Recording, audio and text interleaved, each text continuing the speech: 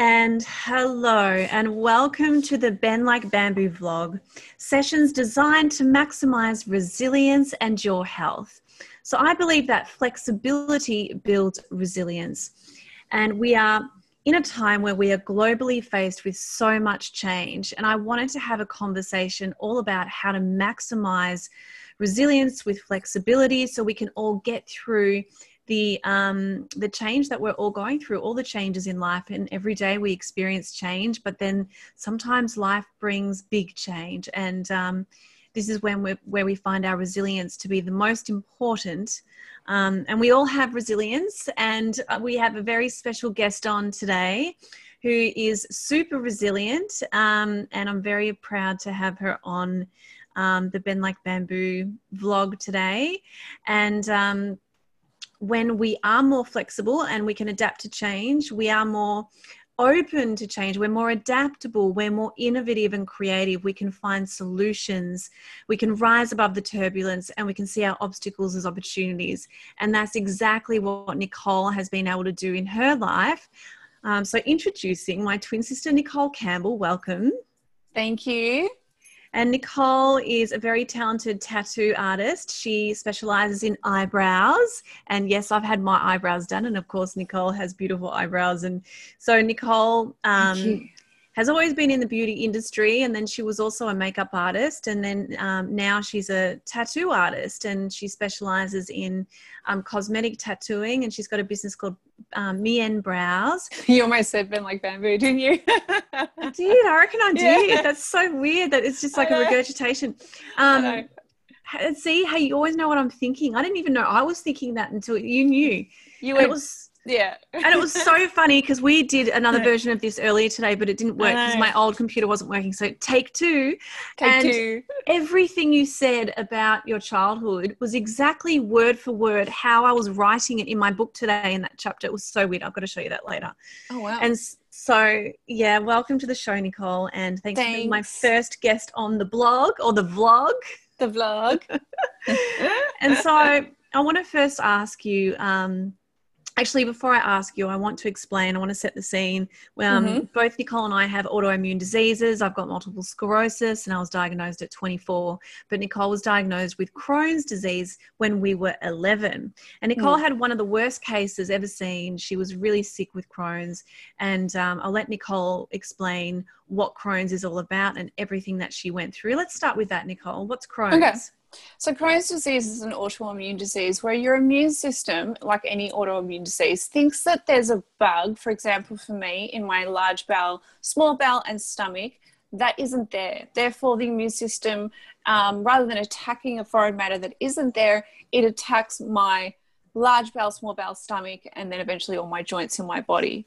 So, yeah, that's basically, so the symptoms are fatigue, weight loss, bleeding from the bowel, and I had a rare form of arthritis where the inflammation from my stomach and bowel spread to every joint in my body, and I was very malnourished, got down to 19 kilos. Yeah. But Crohn's is a very individual disease, as is MS. So that was for me.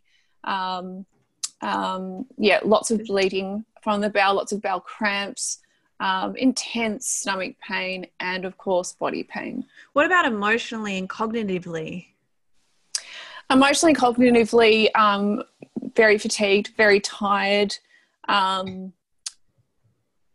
because you don't have the nutrients there. Your brain doesn't function as well, so you get very learning is harder. For example, when we were at school and I was starting to get really tired remember grade 6.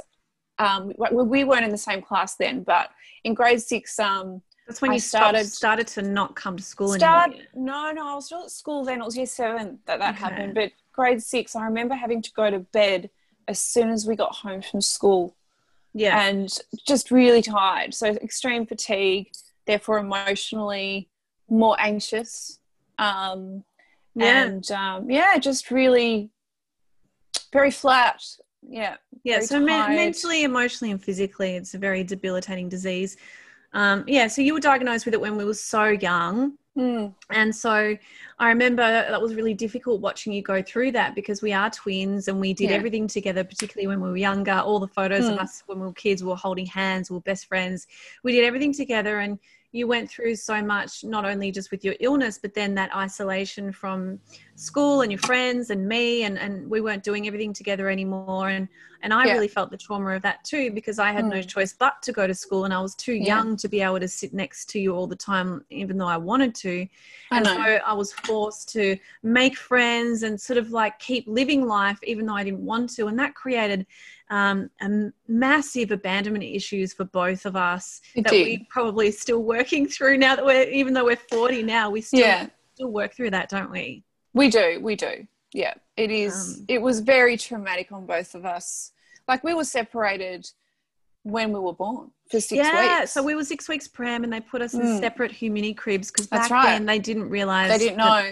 Yeah, they didn't realise that may not be such a good idea. Grade 4 was our second separation, where we were split up. They thought it was unhealthy for us to be in the same class. I know, and I disagree. I think we thrived when we were together. And you did. When we were together. And you then did quite well, though. You're more of an extrovert. I'm more of an introvert, and you did quite well, even though it was hard. I was remembering that being really traumatic. Found it harder. You found it harder to be apart. I did. And then our third separation, I guess, was boyfriends and stuff, and you moving out. No. Oh, yeah. The third in my early 20s. So, third separation was my illness. Fourth separation was like you moving out of home first, which was so weird. Yeah. And then the fifth thing, was your disease, but it actually brought us back together. And everything that we'd learned in my disease, I was there for you as an adult. It was, Yeah, it's like the tables turned. So I was, after school I would come to your hospital bed, and I would sit next to you, and I would be there as much as I could, but I really wasn't there in the moments that you really needed. But you had, obviously, mum and dad were there. But I was so out of it on all the medications that, honestly, it's such a blur that time. I only remember snippets of it, of certain times when because I was passing in and out, because I was in so much pain. So let's talk about that. So when you were at your worst, that was around the age, when were you in hospital? 11. When it was at age 11 when you I was diagnosed in and out of in January. Yeah. I think it was the 6th of January I got diagnosed in 1991. And Easter. Remember, it was Easter and Granddad passed away? That was like more towards when you were really ill. Like it wasn't at your diagnosis. Yeah. My diagnosis was February of 1991. Yeah. And it took January, February, March, took 3 months, and then just before Easter. So just before Easter is when I was hospitalised. Yeah. For a good 2 months for pain control. And we were in year 7 then. Yeah. Yeah, because I remember, and this is what I wrote about in my book as well, is the twin pain is really real, because when you were at your worst, I could feel that, and I would know that there was something wrong in my guts. And then shortly after that, a teacher would come in and then say, you need to go to hospital now. You're like, your sister's really sick. And so I would always feel that deep connection within you. And there's positive connections, but then when things are not good, but when your twin is not well, it's a haunting feeling, isn't it? Yeah, like even now, like if you have bad days, I'm like, I better call her. Yeah, you just feel it. It feels heavy. I just know when you're off or something. Yeah. Yeah. So when you were at your lowest, when you felt really, really sick, I remember you flatlined and you died twice. What was that like? Good and bad. So what was the hardest part about?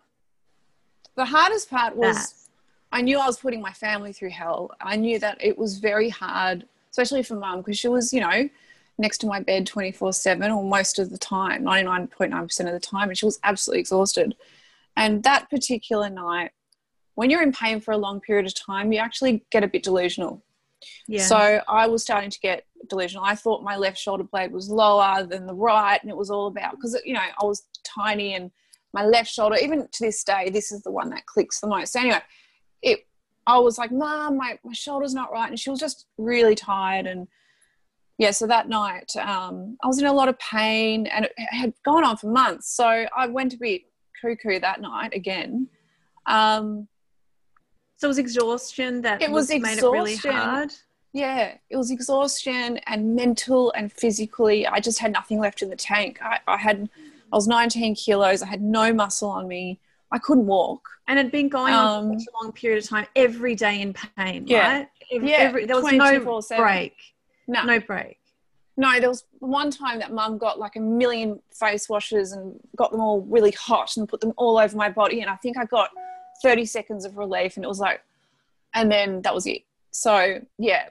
And so how do you deal with every day? Because the point of talking about these conversations is to talk about, that we all have those days. Some of them are worse than others, but where we really feel like we cannot put another foot in front of the other, where we just don't feel like we can go on. Because my next question is, what does resilience mean to you? What does it mean to be resilient? Well, I'll answer that in two ways. I remember Mum back when it was really bad, she would say, Nicole, sometimes it's a day at a time. Right now, it can be a minute at a time or a second at a time. Just take it a second at a time. And she was right. As a child, I think you do what you have to do. You bounce back quicker.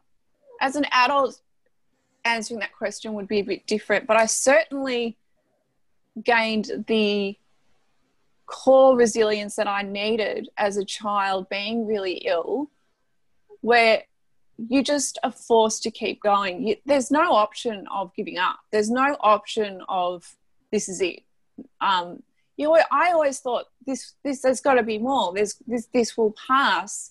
This is not my life. This there has to be better. And so the inner fight was there. I remember it always being there.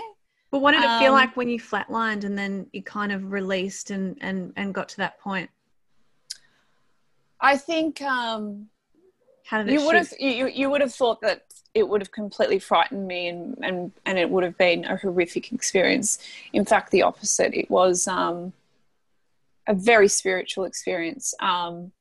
There's no human word to describe it, but it was peace.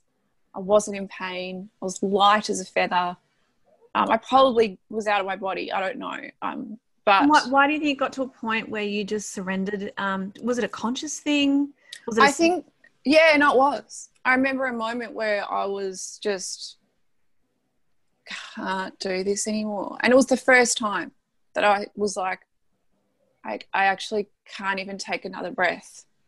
And then I remember closing my eyes and waking up to Mum pounding on my chest saying, don't leave me, don't leave me. And that was when they were trying to also resuscitate me, apparently, because that's all blurred. But I do remember that moment of I can't breathe anymore. And did you get like any messages? Like, did you kind of like get anything wherever you went in those moments? Was it like, and then what was the decision to come back into your body? And then was there a realization after that experience? Like, did something change you?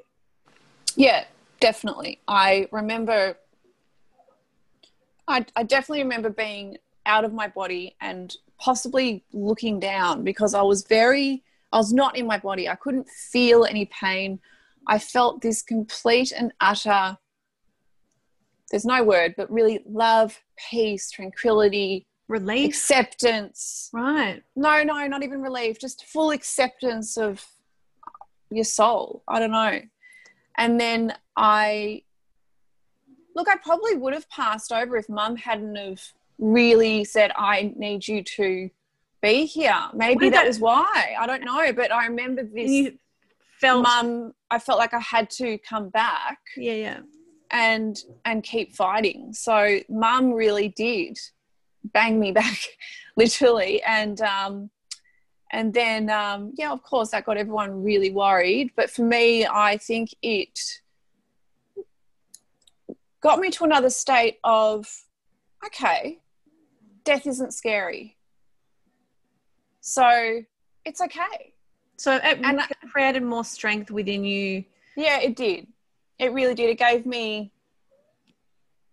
more substance and understanding of the world a little bit at that young age, and more understanding it later as well. Why do you think you went? What did you learn from all the suffering and pain from having an illness so young?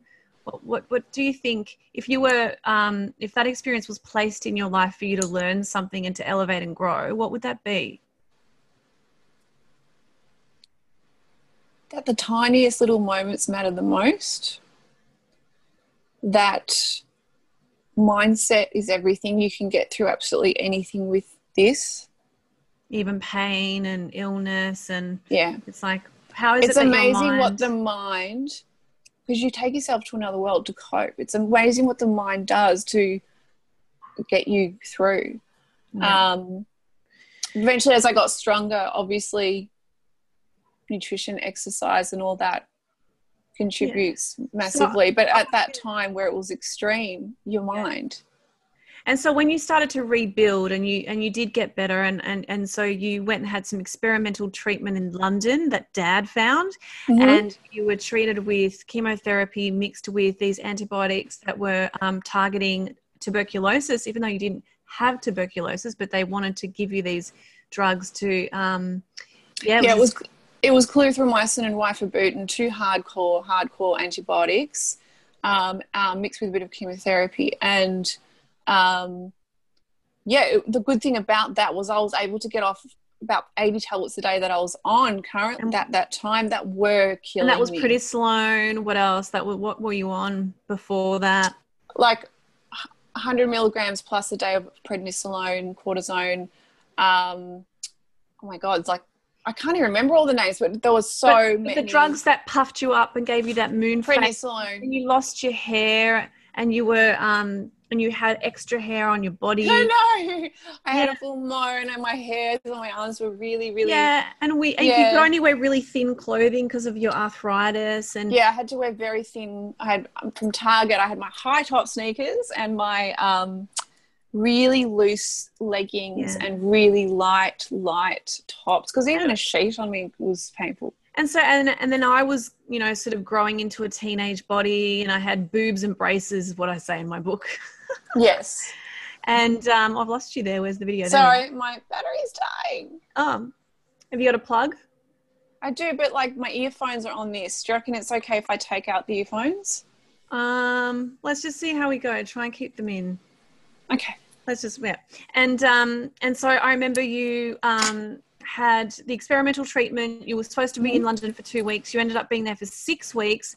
And that was hard. That was hard. I know. Obviously for you, because you were going through all the treatment as well. Yeah, but I really wanted to talk to you. And I remember whenever the phone would ring in the hallway in the place that I was staying, which was a little... and it wasn't easy. I wasn't able to talk to you as much as I wanted to either. And I know. That was a dramatic change in our life. And I remember being without you and then changing schools in the same year.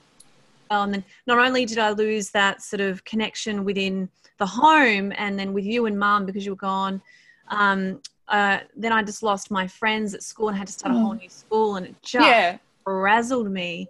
Yeah. And so what does it mean to be resilient to you? What does that mean? What's the definition? Resilience to me now means my journey of being sick and looking a certain way and my body not doing what I want it to do and not being in control of my body is having complete and utter,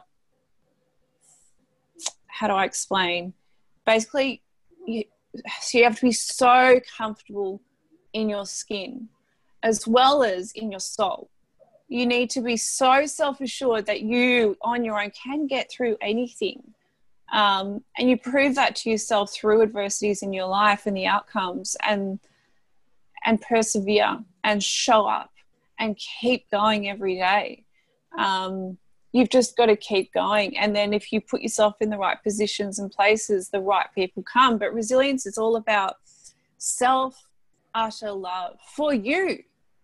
If you don't love yourself, no one else can love you, and plus no one wants to be around you. So you just need to have complete and utter self-confidence. That self-love and that inner confidence and consistency, so that no matter what change is going on externally, whether it's illness or change in life or a change of direction, you find that inner belief and sturdiness. I call Yeah. it, like the inner anchor, Yeah. which allows us to be flexible and more open to change. And then we can see things from a higher perspective, and we can have a higher understanding of why things are going on in our life, so that we can feel like things are happening for us, not to us. Yeah. And so as you rebuilt your life, emotionally, physically, biochemically, nutritionally, like what did you do and what helped you to rebuild? So you came home, you did get better, the treatment worked really well, but there was still a rebuild. But there was still a lot to do. It was only actually you started working at Chase's and doing bar work with all our friends, and I remember your boss Beck calling me at midnight and said, Nicole, you're coming to work. And I hadn't been out in the world in so long, let alone in a nightclub. And I don't know what possessed me, but I got dressed and I hadn't left the house in a year and a half, literally.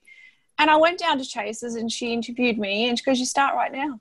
Get behind the bar. And I said, Beck, what if I need to go to the toilet? Like, because I had to go to the toilet all the time. If I needed to go, I had to go right then. Yeah. And she said, I'm right here. And she really changed what you believed is possible, what you believed you could do. And it was so much fun. We ended up working in the bar sometimes together. Best days of our lives. Oh my God. Best days of our lives. It was awesome. That was meant to be. That was meant to be. I know. But it was when we decided, we went to uni and did our thing, but it's when I decided I wanted to do full-time dancing and singing, because that was our passion. I thought, while my body's good, I'm going to do this. And when we started exercising on that level and scale as a professional dancer, doing jazz, hip hop, ballet,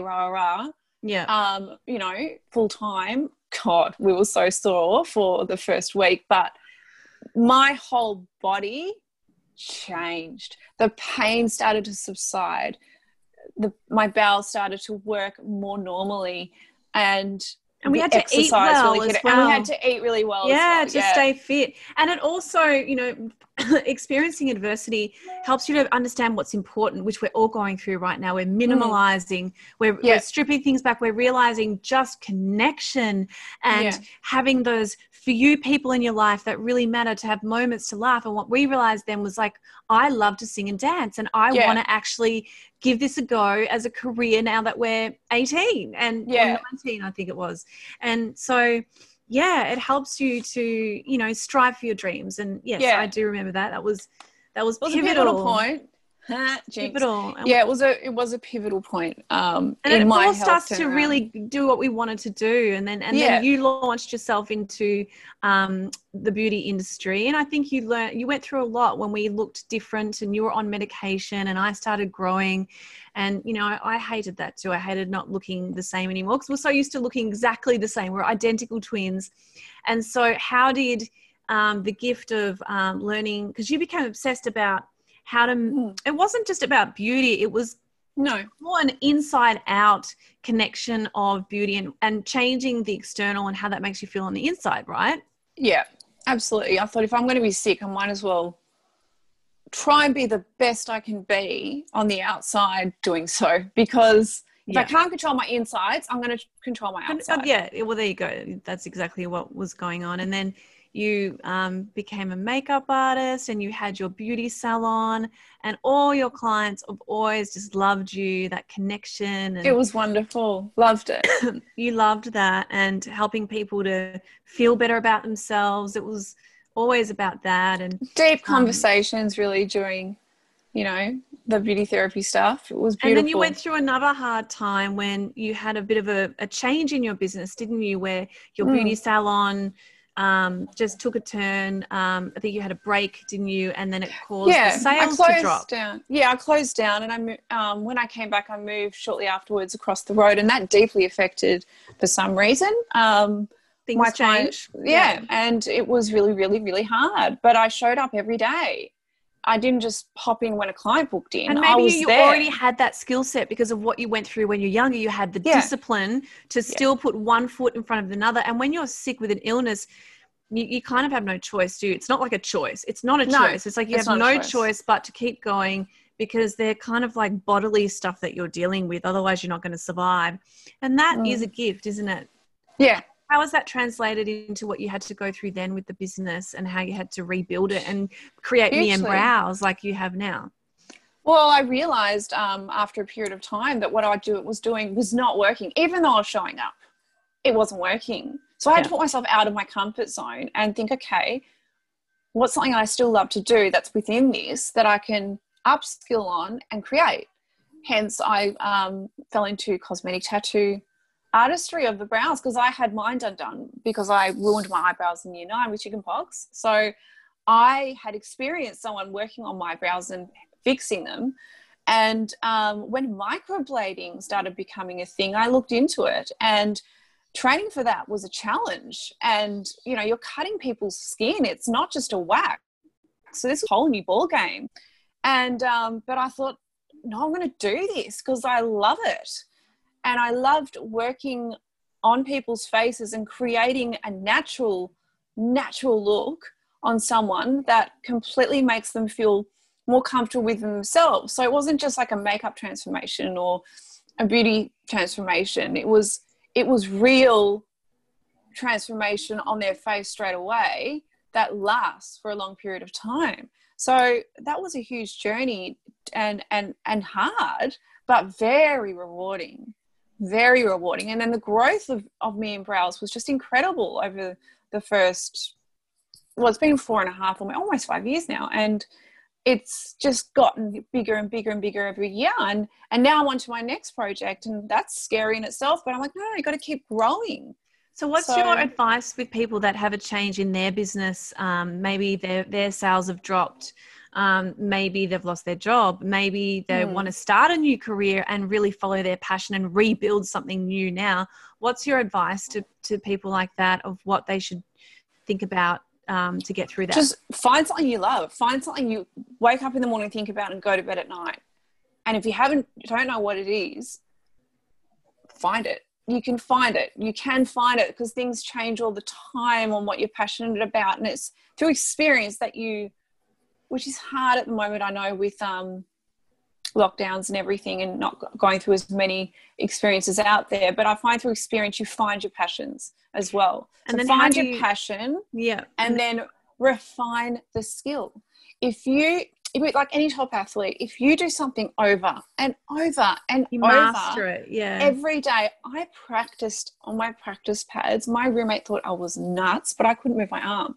And I did that daily until I perfected my craft because I knew I had to be the best. And that was no other option. And you can also apply that or not the just best to a technique. It's like, but it's trying and trying again of pivoting how you can apply your skill set to create a new business. Like exactly. And how we've all had to go digital. Like I've had to figure out ways of, seeing clients and working with corporates in a totally digital way. So it's same, but it's totally different. Yeah. And it requires, so how do we get out of our comfort zone when we're going through so much fear because everything's changing? Like, how do we do that? Well, you also need to do a few different things outside of your box that you would normally think of. For example, I love the skincare that I've been using lately, and I decided to become an ambassador only because I love the products, but also gives me an opportunity to earn some extra income on the side digitally and also speak to my audience, which is still in the beauty field. So it's win-win-win. So what you're saying is you got to think outside of the box. Yeah, of course. You got to think out of the box, and then you've got to try different things because that might lead on to the next thing that is what you're supposed to be doing. Things, I try and do something that scares me every day because it rewires my brain to do something I normally would say no to. Like the thing you put on the very bottom of your to-do list, I try and do that first. If I have a list, I do the hardest thing first. Yeah. Because then the rest of the day is easier and you bring that satisfaction in achieving. Yeah, there's nothing better. To all your other tasks. Exactly. All right, cool. So tell me, what are 3 tips that you can share with everybody today on, overcoming adversity, how to be more resilient, and how to be more open to change that we're all experiencing? Know that whatever comes your way, you are equipped mentally and physically to deal with it. Absolutely. Yeah. Trust in yourself. Trust in your gut instinct, the core of you. Listen to it. And you do that through meditation and stuff. But even I remember when I've gone through the worst of my stuff I've gone through with illness, there is something inside of you, isn't there, that instinctively takes over.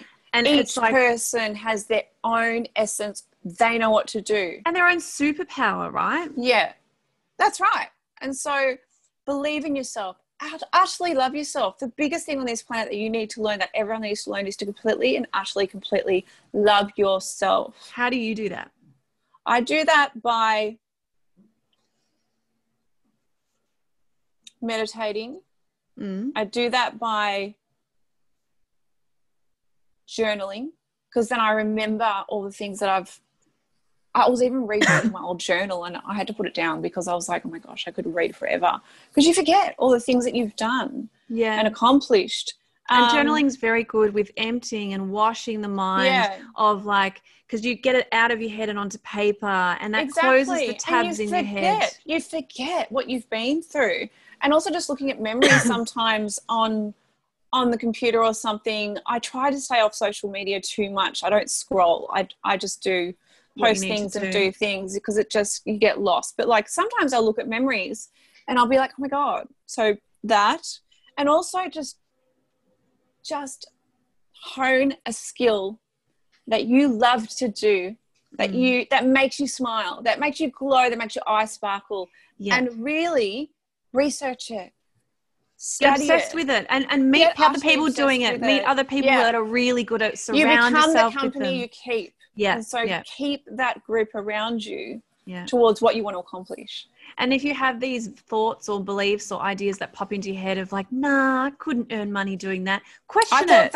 Ask yourself why not? And it's usually an expression of, because I don't deserve it, or the good things don't happen to me. And that's the juicy stuff that needs transforming. It is. But if you go out there and go for what you want, that's another way of transforming those deeper beliefs that, you know, try it. Good things do happen for you. If you don't do it, someone else will. That's right. And you're more than capable of doing it. Anyone is. You just have to believe it. So everyone out there who's going through something right now, just really believe that, or understand that, you know, everything you're going through is getting you ready to become the next version of yourself that you're ready to be, that's going to give you all the things that you're asking for. So it's happening for you, not to you. And we have to get through the grit, don't we? We have to get through the sludge and the person we become on the other side of that is the point. Yeah. Isn't it? And there are hard days. Sit in them. But there's really rewarding days too. But when you pass the hard days, the juicy bits come. Because of the power of polarity, right? Yeah, so exactly. You don't know light from dark, dark from light, joy and dark. Yeah.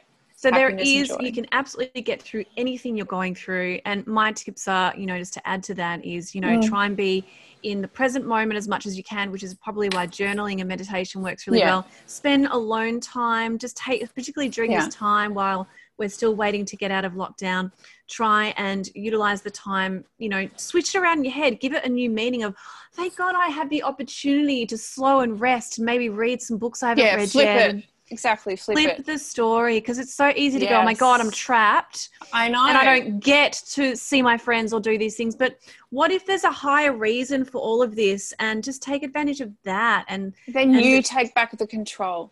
Yeah. Yeah. And it's all perception, isn't it? It's subjective. That's really cool. Thank you so much, Nicole. Now, thank you. You not only do you tattoo eyebrows, but you've also got an academy starting. I've been working on it for a year and a half now, and we'll be launching. I want to teach what I love. So that's what I'm going to do. So that's your new thing, isn't it? Yeah. And how can people find you? www.mienbrows.com. That's the website, but all our social media.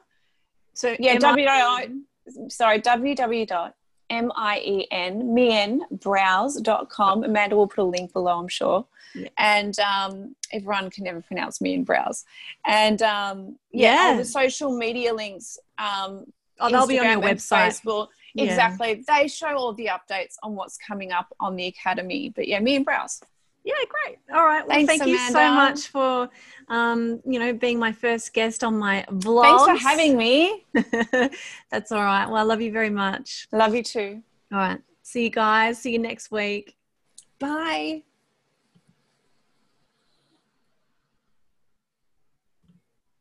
Please tell me that works.